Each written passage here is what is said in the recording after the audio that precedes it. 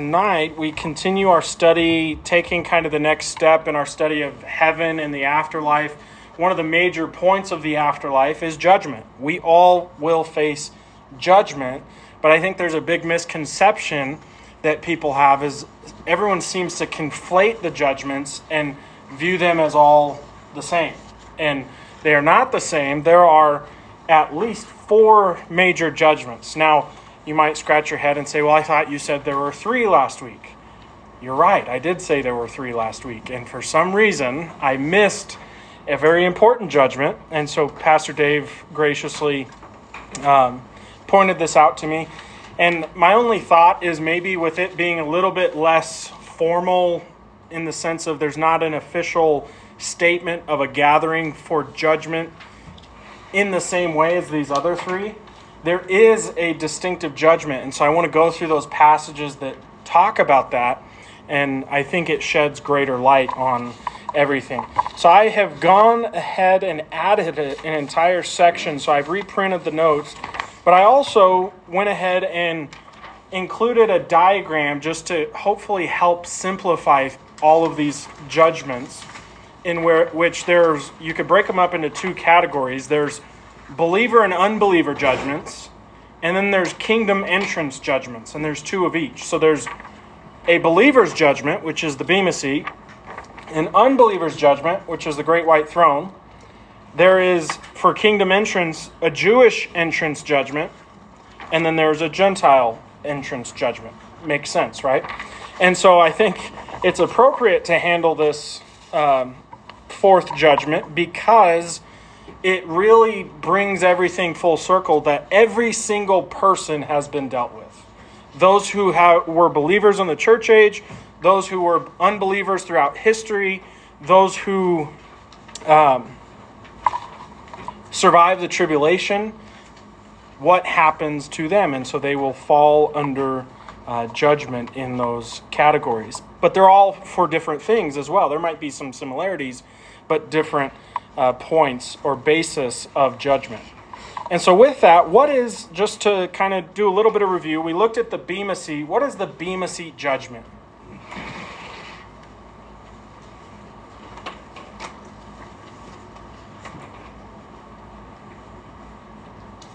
What is a Bema seat in the historical sense? Judgment seat. Yeah, it's a judgment seat, right? Where did these judgment seats exist in the first century?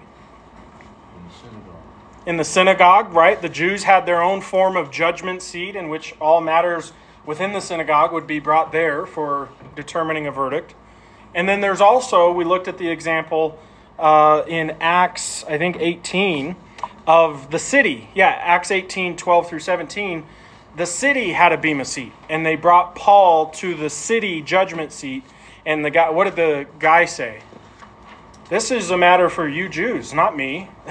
I don't want any part in your discussion or arguments. And so, but we see nonetheless that historical fact. And so Paul, talking about the judgment seat of Christ, he's making that connection that all believers within the church will stand before Christ someday. Now, who is judged? I kind of gave it away, but who is judged at this judgment? Believers, I see Donald mouthing. Now, who is doing the judging? And I also gave that away. The Bema seat of who? Christ. So he's the one judging. Now, what's the basis of judgment? The basis. Rewards, right? So it's not determining whether someone is saved or not, right? It's determining what did saved people do in their saved bodies. And there might be some nuance in how you see rewards and loss of rewards. I see loss of rewards as speaking of loss of what could have been. And I correlate that with Ephesians 2:10. We were saved for good works that God has prepared for us. And so I think God has a purpose for each of us. And when we walk with Him and we grow spiritually, we are fulfilling that purpose that He has called us to. Now, if a believer does not do that, what happens? They're not going to do those things that God called them to, right? And if they don't do the things that God called them to, don't they lose the potential of rewards? That's how I take it. Now, if you take it a different way, that's entirely fine. I understand that sometimes there's ambiguity around some of these topics. And so we talked about, is sin an issue at the judgment seat? No. I don't think so. Why? Because your sins are covered by the blood. Amen. They were already dealt with, right?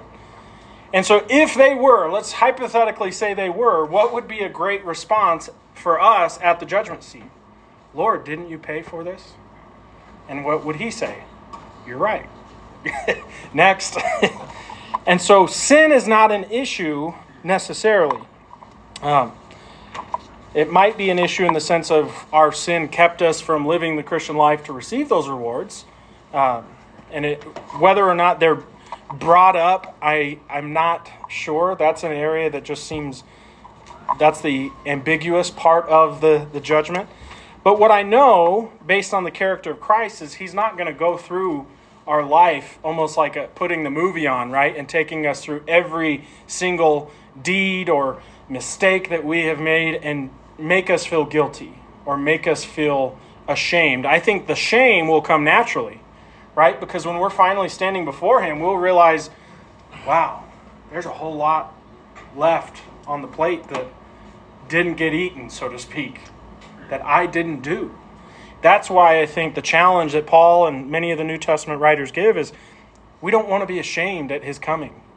Why might we be ashamed if we're found not doing or living the way that God has called us to? And so oftentimes the Bema Seat of Christ is used for motivation in the Christian life. So any comments or questions before we move on to the next judgment? Or I do have one, actually. Go to 2 John. Dave also pointed this out as a question. So in light of kind of how I explain things and how I understand the judgment seat, there's a potential issue with 2 John 8. 2 John verse 8. So it says, "Look to yourselves that we do not lose those things we worked for, but that we may receive a full reward." Now, that in light of what I said that I don't think that rewards gained can be lost, only the rewards that would have been because the work wasn't done, if that is clear. So, with that, does this contradict it? It might, it could, right? But as I was kind of looking at this, look at verse 7. It says, "For many deceivers have gone out into the world who do not confess Jesus Christ as coming in the flesh. This is a deceiver and an antichrist. Look to yourselves that we do not lose those things we worked for, but that we may receive a full reward." So I would understand John is saying there are false teachers out there. And if you get swayed by false teachers, or your church gets swayed by false teachers, what's going to happen? You're going to get off course. You won't be following Christ that we taught anymore. And so I would take that we look to yourselves that we do not lose those things we worked for. I think what we worked for is the apostles' ministry among them. That's not lost. And then he adds, so that we may receive a full reward. Now, that's just a possibility. That's just at a glance at looking at it. Understand that I'm going to be extremely biased, because if this does contradict my view, what do I have to do? Rewrite this whole study, right? And for sake of time, I'm not willing to do that at this point. Not that I'm not willing in general. I am willing to change my mind. But I think that's a possible solution to that question. So Ezekiel 18:24. Ezekiel 18. And you might want to keep a finger in Ezekiel while we're here, by the way. 18:24 or 34? 24.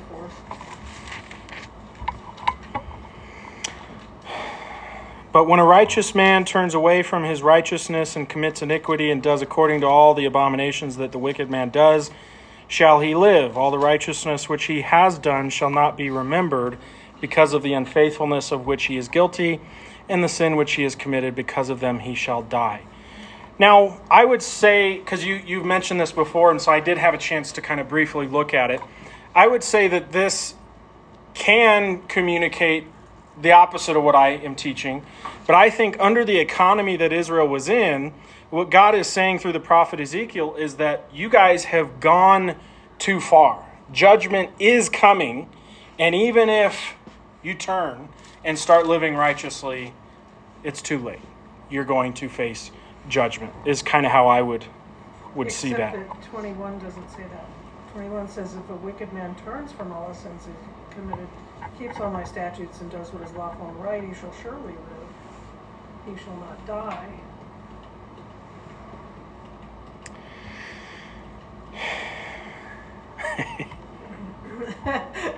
It's a conundrum. I will look at that in more detail. Any thoughts or comments? Yeah. Is this referring to a spiritual death or a physical death? It's always a fair question. I would say probably contextually physical death. That's what I was thinking. So, any other thoughts? All right, I will get back to you on that, Lord willing, next week. Or preferably the rapture comes first. You can't say I didn't warn you. Yes. It's a great passage that a lot of people use to teach you can lose your salvation. Sure. And obviously we know it's not teaching that. And we know, well, and that brings up a good point, is we don't want to ever determine a major point of doctrine on one verse. And I'm not saying that's what you're doing. But to Dave's point, people will take passages like this and say, look, see here, you can lose your salvation. Well, if we just, for sake of argument, granted that argument, this is the only time against 200 plus that talks about eternal security. And so we have to be careful. We have to understand things in the whole counsel. Yeah, but with that, I take it. no, and not Karen doesn't take it that way at all. But just a good point. All right, moving on. Surviving Jews' judgment. Has anyone ever heard of the surviving Jews' judgment? Okay. Now, this is something I will say I am somewhat familiar with, but it hasn't been...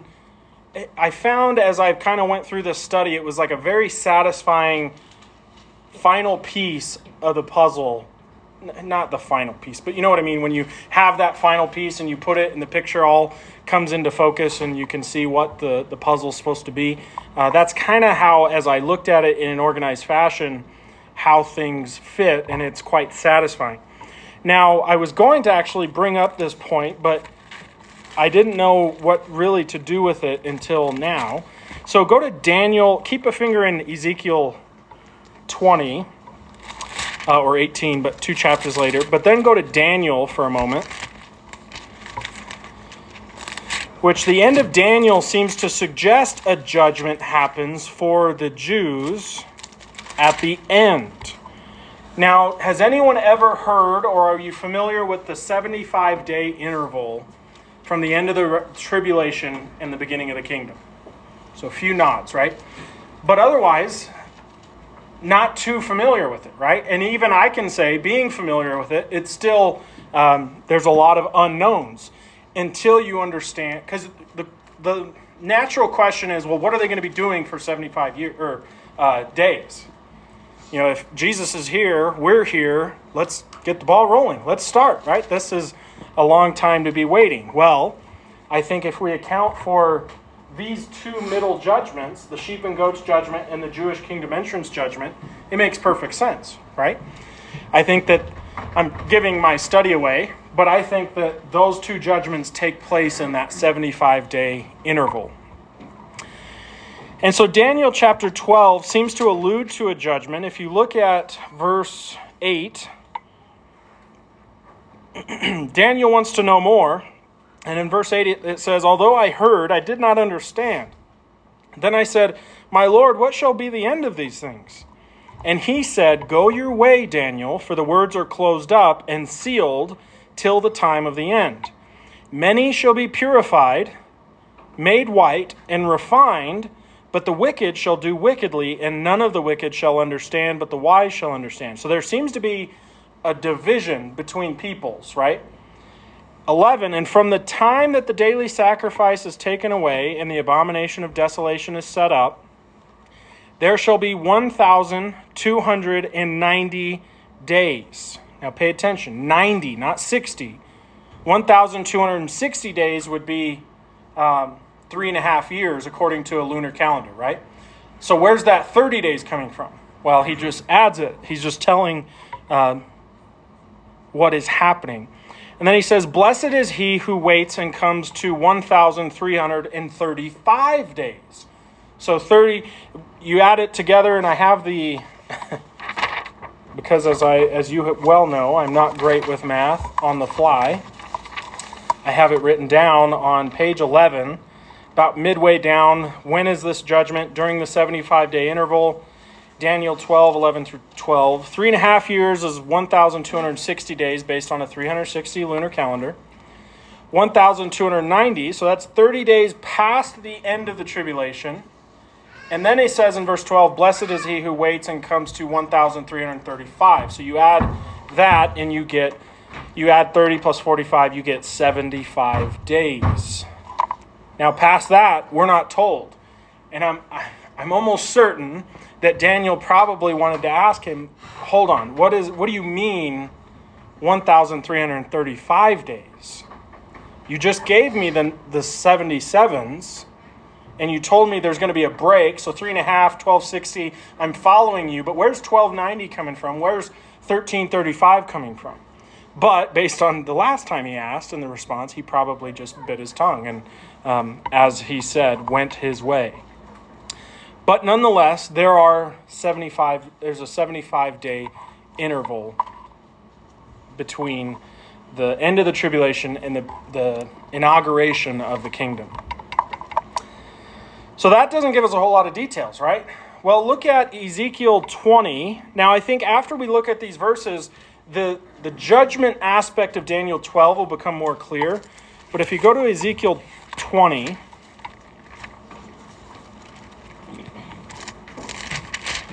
and let's start in verse 33 for context. As I live, says the Lord God, surely with a mighty hand, with an outstretched arm, and with fury poured out, I will rule over you. I will bring you out from the peoples and gather you out of the countries where you are scattered. With a mighty hand, with an outstretched arm, and with fury poured out. And I will bring you into the wilderness of the peoples, and there I will plead my case with you face to face, just as I pleaded my case with your fathers in the wilderness of the land of Egypt. So I will plead my case with you, says the Lord God. I will make you pass under the rod, a sign of judgment, and I will bring you into the bond of the covenant. Now, what covenant might that be? I think the new covenant would fit well, right? I will bring you in the bond of the new covenant, or the covenant. Now, I will say this, just a pause. I want to make a point. I'm really getting really excited about our study in Matthew. But I think that what's interesting about the context of Matthew, especially with the preaching of the kingdom, Jesus is preaching the kingdom and in many ways is functioning like an Old Testament prophet, calling the nation of Israel out of their disobedience back into obedience of their Mosaic covenant obligations that they have broken. And I believe that should that generation have done so, the new covenant would have been made with them.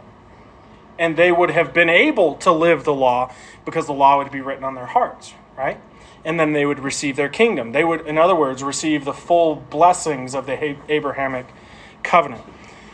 So I think that this covenant could be either or, in the sense of I will bring them under the bond of the covenant. Well, how would he do that? The new covenant, right? The new covenant will perfectly bring them under the covenant that they continuously broke throughout history. And so that's just a quick blurb on that. Verse 38, I will purge the rebels from among you and those who transgress against me. I will bring them out of the country where they dwell, but they shall not enter the land of Israel. Then you will know that I am the Lord. So there's judgment taking place here, right? Now, who is being judged in this context? Israel. So apparently there are those who will, quote, pass the judgment, and by implication of those who don't pass not entering the land, what's the implication of those who do well at this judgment? They'll enter. They'll enter the land. They'll be brought under the bond of the covenant, and I think they're ultimately going to receive the full blessings of the Abrahamic covenant. So that kind of wraps up the Old Testament side of things, but I think Jesus really adds a lot of detail when you get into Matthew 24. So go to Matthew. Now, because we're doing an overview on judgments, we're not going to do a full exposition on each of these parables, but I do want to say a few things before we look at parables that you need to understand that the word parable, it's a compound Greek word that basically means to cast alongside or to throw alongside. A parable, in other words, is a figure of speech that illustrates something recently taught or previously taught. And so the parable is used to throw alongside a very visual, tangible experience that illustrates the point that he's making. Now with that, I don't want to make it too confusing. I would say parables are non-revelatory primarily. In other words, parables don't reveal new truth. Except, I think Matthew 13 seems to break that, because I think in Matthew 13, the mystery kingdom parables, they do seem to be revelatory. Christ is revealing something to his apostles in parabolic form that is important for them to know about the kingdom. Now, don't get lost on that. We'll touch on that here in a moment. But parables are something thrown alongside to illustrate something that was just taught. Now, with that, you need to understand my approach to parables. I am a minimalist. Now, with that, it's been well noted by, I think, all conservative commentators would agree that parables are designed to communicate a singular point. And so when I say I'm a minimalist, I try to adhere to that single point, and I'm very cautious to not read into the details of the characters, what the characters are wearing necessarily, because sometimes that is pertinent information. But I think we're set up to make fallacies when we read into the details of a parable that aren't intended with the main point of what the parable is designed to do. So the parable is designed to make one point. Now with that, jump to the beginning of Matthew chapter 24 for just a moment, because context is king, right? If we want to understand these parables, don't we need to understand the context? So in 24 verse 1, it says, "Then Jesus went out and departed from the temple, and his disciples came up to show him the buildings of the temple." So they were quite proud of this. Verse 2, "And Jesus said to them, 'Do you not see all these things?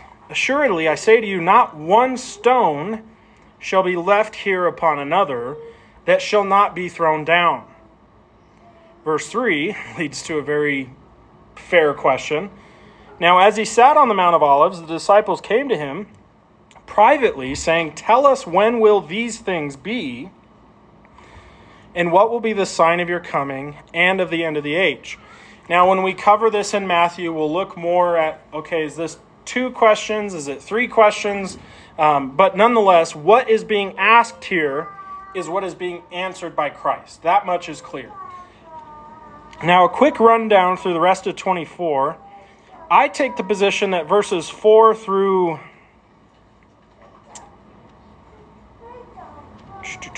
12,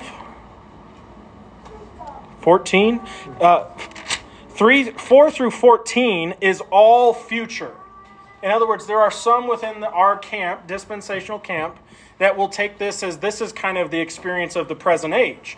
The wars and rumors of wars. Have you heard that before? Someone say, we're experiencing right now wars and rumors of wars. Well, I've heard it, and I've heard it a lot. And that very well could be, but I don't think that this passage is present. I think it's entirely future. If I was being technical, I would say 4 through 14 is the first half of the tribulation, whereas 15 through 28 is the second half. And so he's laying out essentially Daniel's 70th week. Now we're in 21. He talks about the Great Tribulation, we're in 29. Immediately, he talks about his return. The sign, what will be the sign of your coming, they asked. Well, he gives that to them in 29 through 31. And then he gets into parables. So do you see what he did? He's answering their question by giving them a rundown of the tribulation, first half, second half, and then the sign of his coming. And then he gives the parable of the fig tree. And then he gives, and not everyone sees it this way, but I see it as a parable, or at least a simile. Minimum, it's a simile. Like the days of Noah, or as the days of Noah. And he uses, that day and hour no one knows. So when he returns, no one knows. And we could talk about that later. And then he gets into what we're going to look at now with the first parable of the slaves. But before we look at this, who's the audience? Who is he talking to? Disciples. And these disciples are Jew or Gentile? Jew. And so you could say that what is being communicated has to do with all the Jews who will be the primary focus during the tribulation, right? Which he just talked about.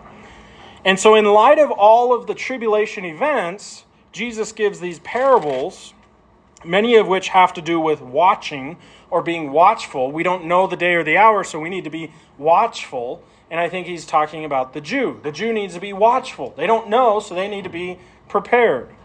And so when we come to Matthew 24, verse 45, we get the first parable of the slaves or servants. And it says, "Who then is a faithful and wise servant, whom his master made ruler over his household, to give them food in due season? Blessed is that servant, whom his master, when he comes, will find so doing. Assuredly, I say to you that he will make him ruler over all his goods. But if that evil servant says in his heart, 'My master is delaying his coming,' and begins to beat his fellow servants, and to eat and drink with drunkards, the master of that servant will come on a day when he is not looking for him, at an hour that he is not aware of, and will cut him in two and appoint him his portion with the hypocrites. There shall be weeping and gnashing of teeth." That's pretty scary, right? Now, I want to be cautious, because there are some that see this as speaking to believers, and I don't see that in this text. I think he's talking about Jews. And so those who are in jeopardy of being cut in two would be unbelieving Jews. And this deals with the concept, should believers fear outer darkness? No, I don't think so. Believers should not fear outer darkness as their personal experience or possible personal experience. And so we will look at who's judging, who's judged, and the basis here in a moment. But the next or any questions on that parable before we move on? Yeah. I'm just going to mention, it may not be a problem for anybody here, but I can't tell you how many conversations over the last 40 years I've had with people going through these three parables, thinking because they're not being faithful at the moment, they're in danger of losing their salvation. This is just such a major issue for people who believe you can lose your salvation. Yeah. Well, and as biblically minded people, we want to be accurate, right? Namely, because if we're not accurate, we run the risk of spiritual abuse. Now, Amanda and I have talked a lot about spiritual abuse, and I think most often spiritual abuse is unintentional. It's not intended by the abuser, but it happens because maybe an understanding of this text or a teaching of this sort of text causes fear and trepidation in the individual believer, in which we're not called to that, right? I would remind you of Romans 8:1, which says what? There is therefore possibly condemnation if you don't shape up and cooperate. Where did you say no condemnation. And how can he say that? Because of the beautiful lead up to it in chapters 1 through 7. Right? Our position is firm in Christ. If you have believed, to the man who does not work, but believes on him who justifies the ungodly, his faith is credited as righteousness.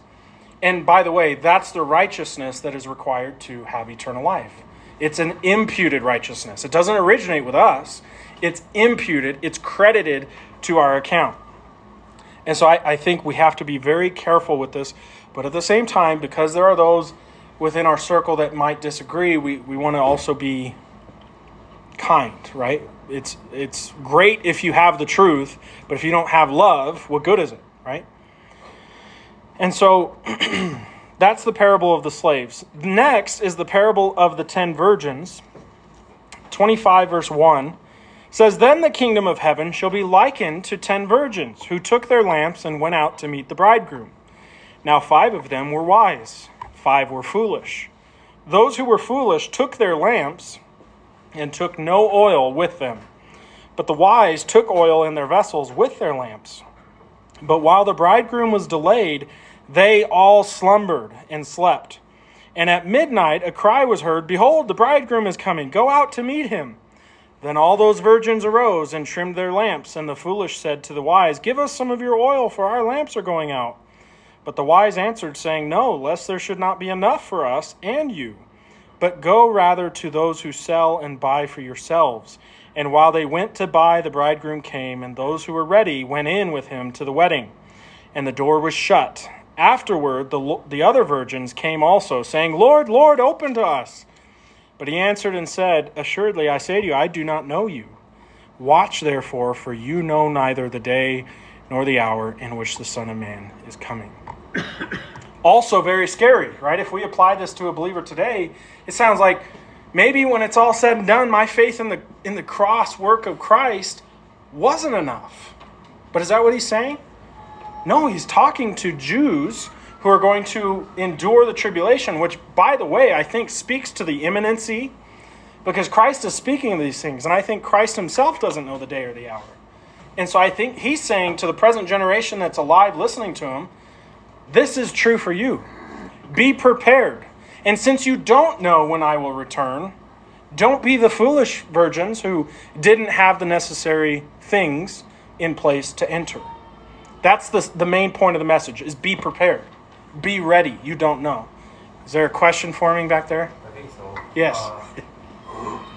The virgins, they're not indwelt by the Holy Spirit. I guess when you're being ready, how are they to be ready? I mean, because salvation has always been by way of faith. Mm-hmm. And so if 5 of the virgins went to go get oil, did they not have faith? And while these 5 had faith, and these were, I guess, was the Holy Spirit imparted to them like he was in the Old Testament versus, now we're talking New Testament time still, basically, but the tribulation period, the Holy Spirit's not there. Yeah. So how does all Yeah, well, and that's where I would go back to. That's why I'm a minimalist when it comes to parables. So I wouldn't read any of that. I think Jesus' main point is be ready. How is one ready? By being a believer. And so if you wait until it's too late, what's going to happen? I don't know you. Wise and foolish. Wise and foolish, right? So we have to, that's the main difference that Jesus is saying. How is one ready? Believe. Believe in me, and you're ready. In fact, it's funny because we're ready, right? Now, that doesn't mean us believers are going to be doing the right thing when Christ returns, but we're ready in the sense that we're believers, and he's going to take us with him at the rapture. And whenever the rapture is spoken of, it talks about the day of the Lord in 1 Thessalonians, right? Chapter 4 is rapture. What's chapter 5? Day of the Lord. And what does he say? That day comes like a thief in the night. And if you pay attention to the pronouns in chapter 5 of 1 Thessalonians, he says, they, sudden destruction comes upon them, but you are of the day and not of the night. And so I think the simple point that Jesus is making here is very similar in that how does one make themselves ready? How are they a wise virgin? Believe. And we'll see that further developed in the other parables. Any other questions before we go to the parable of the talents? Just emphasizing your minimalist interpretation, Jesus doesn't pay any attention to the fact that all 10 of them got drowsy. Yes. That's not an issue. Yeah. So the only difference is 5 were wise and 5 were foolish. Yeah. Right. And I think that's where I'm only comfortable going. And with that, parables are designed to kind of be a little bit punchy. They pack a punch when you hear it after hearing what Jesus said about the terrible tribulation that's going to befall them. And then he makes these parables. It's, oof. Yeah, I don't want to be a foolish person. I don't want to be a foolish servant or a foolish virgin that he speaks of. How do I not do that? By believing.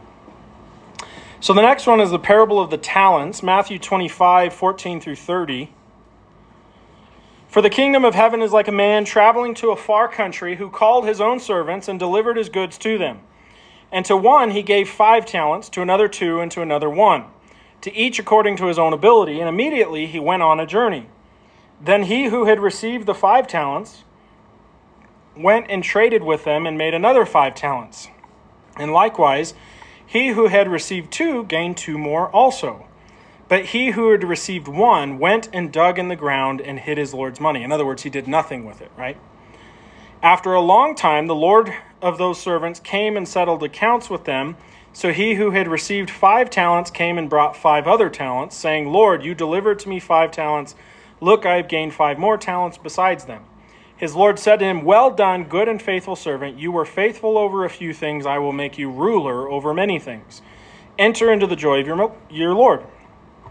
He also, who had received 2 talents, came and said, Lord, you delivered to me 2 talents. Look, I have gained 2 more talents besides them. His Lord said to him, Well done, good and faithful servant. You have been faithful over a few things. I will make you ruler over many things.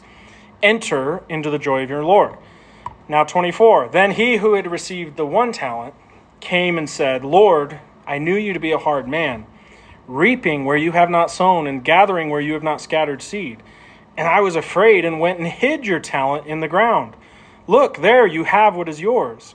But his Lord answered and said to him, You wicked and lazy servant, you know that I reap where I have not sown and gather where I have not scattered seed. So you ought to have deposited my money with the bankers, and at my coming I would have received back my own with interest. Therefore take the talent from him and give it to him who has 10 talents. For to everyone who has more will be given, and he will have an abundance. But from him who does not have, even what he has will be taken away. And cast the unprofitable servant into the outer darkness. There will be weeping and gnashing of teeth. So again, I think this is an unbeliever. The last guy is the representative of the unbeliever who did nothing. Did nothing with what was given to them in the offer of eternal life. And so what happened? They were thrown, when the judgment came, they were thrown into outer darkness where there's weeping and gnashing of teeth. Now, to compare this, just to kind of finish this thought, look at Matthew 13. So go back to Matthew 13 for a moment. These are the mystery kingdom parables. We'll spend quite a bit of time on these because Matthew 12 is the pivotal moment in the entire book. That is the pivot. 1 through 12 is talking about behold the king. The kingdom is at hand and receive your king, that type of language. After 12, so 13 on, I believe the offer is formally off of the table. And it's because the religious leaders have rejected the Messiah in the unpardonable sin. I have a question. Yeah. You had mentioned when the judgment came. Are you referring to the end of the tribulation that the judgment came, or after the 1,000-year reign of Christ? Because there's 2 judgments, right? Right. You got the first resurrection and the second resurrection. Right. So I wasn't sure what you were referring to. Yeah, so I would say that's the great white throne. That's after the kingdom. I see. And then these 2 take place before the kingdom. And the basis we haven't gotten there yet, but the basis seems to be who enters and who doesn't. Now, based on how it's worded, it seems like, well, entrance seems to be by works. Well, no, because who's going to be doing those works? The believer. So they're classified as the righteous or the believer. We'll look at that more so in the sheep and goats judgment. But so this is during that 75-day interval after the tribulation, before the kingdom. Oh, I see. So Matthew 13, taking those three parables we looked at in Matthew 24, let's compare them to what Jesus said earlier with the wheat and tares parable. Look at Matthew 13, verse 24. Another parable he put forth to them, saying, the kingdom of heaven is like a man who sowed good seed in his field. But while men slept, his enemy came and sowed tares among the wheat and went his way. But when the grain had sprouted and produced a crop, then the tares also appeared.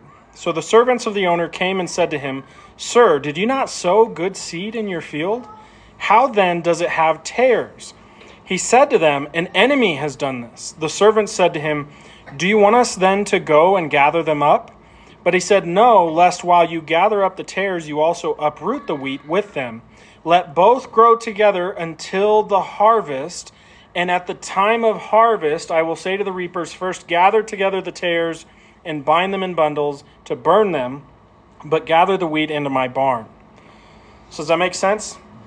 So at the harvest. Now when is that? Well, let's look at 36 through 43.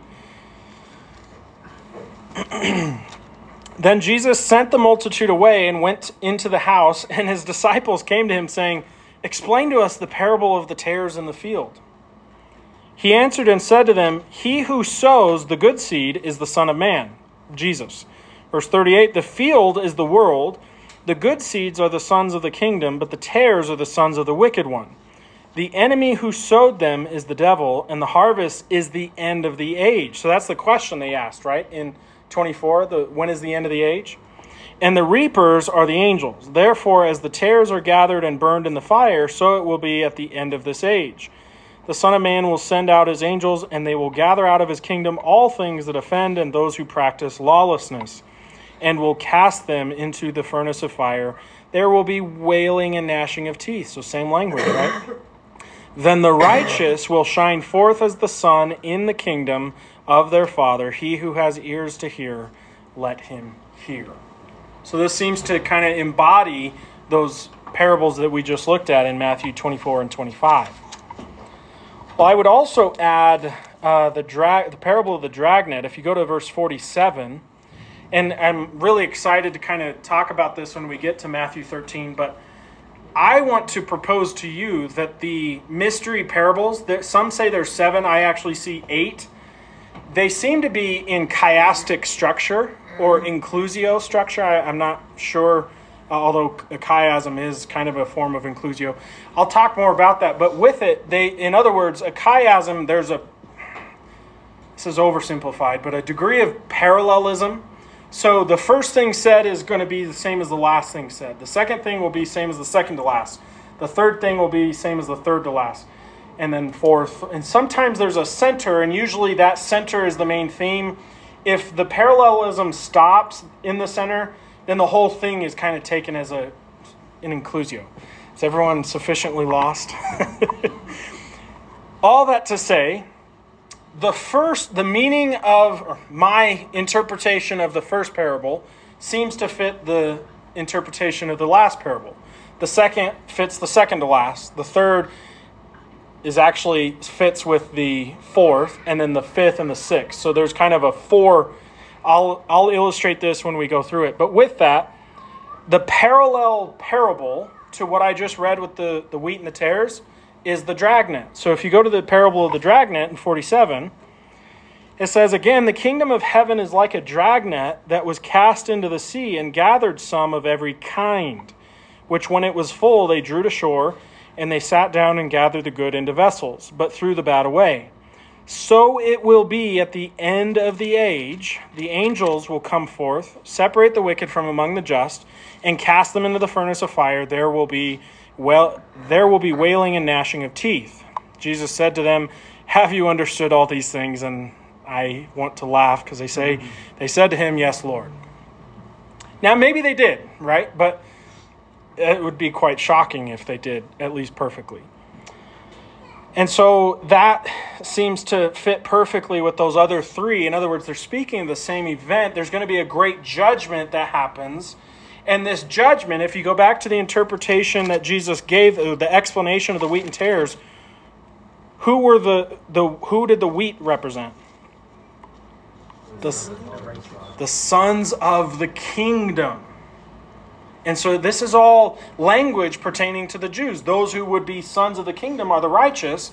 The wicked, they do not enter.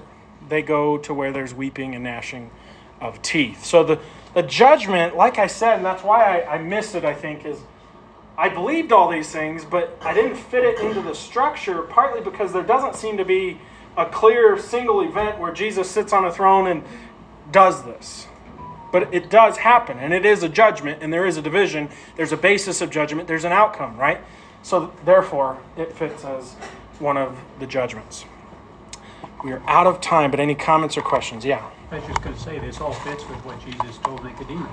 Yeah. Unless a man is born again, he cannot enter the kingdom. Yep. They should have been listening. Yep. Well, right. And yeah, I think it's absolutely answered right there. How does one enter the kingdom? Be born again. How is one born again? Believe on me. What does it mean to believe on me? Well, you remember the same way that the Israelites looked at the serpent and was healed? Yeah, do that, but with me. Look at me and believe, and you will be saved. It's pretty simple, right? Yeah. So which one of those were missing last week?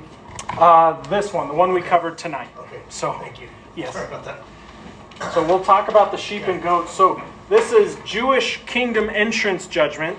This is Gentile kingdom entrance judgment. And the Gentiles, the basis of judgment seems to be how they treat the Jews. Interesting, right? And so excited to look at that. Any final remarks, comments, questions?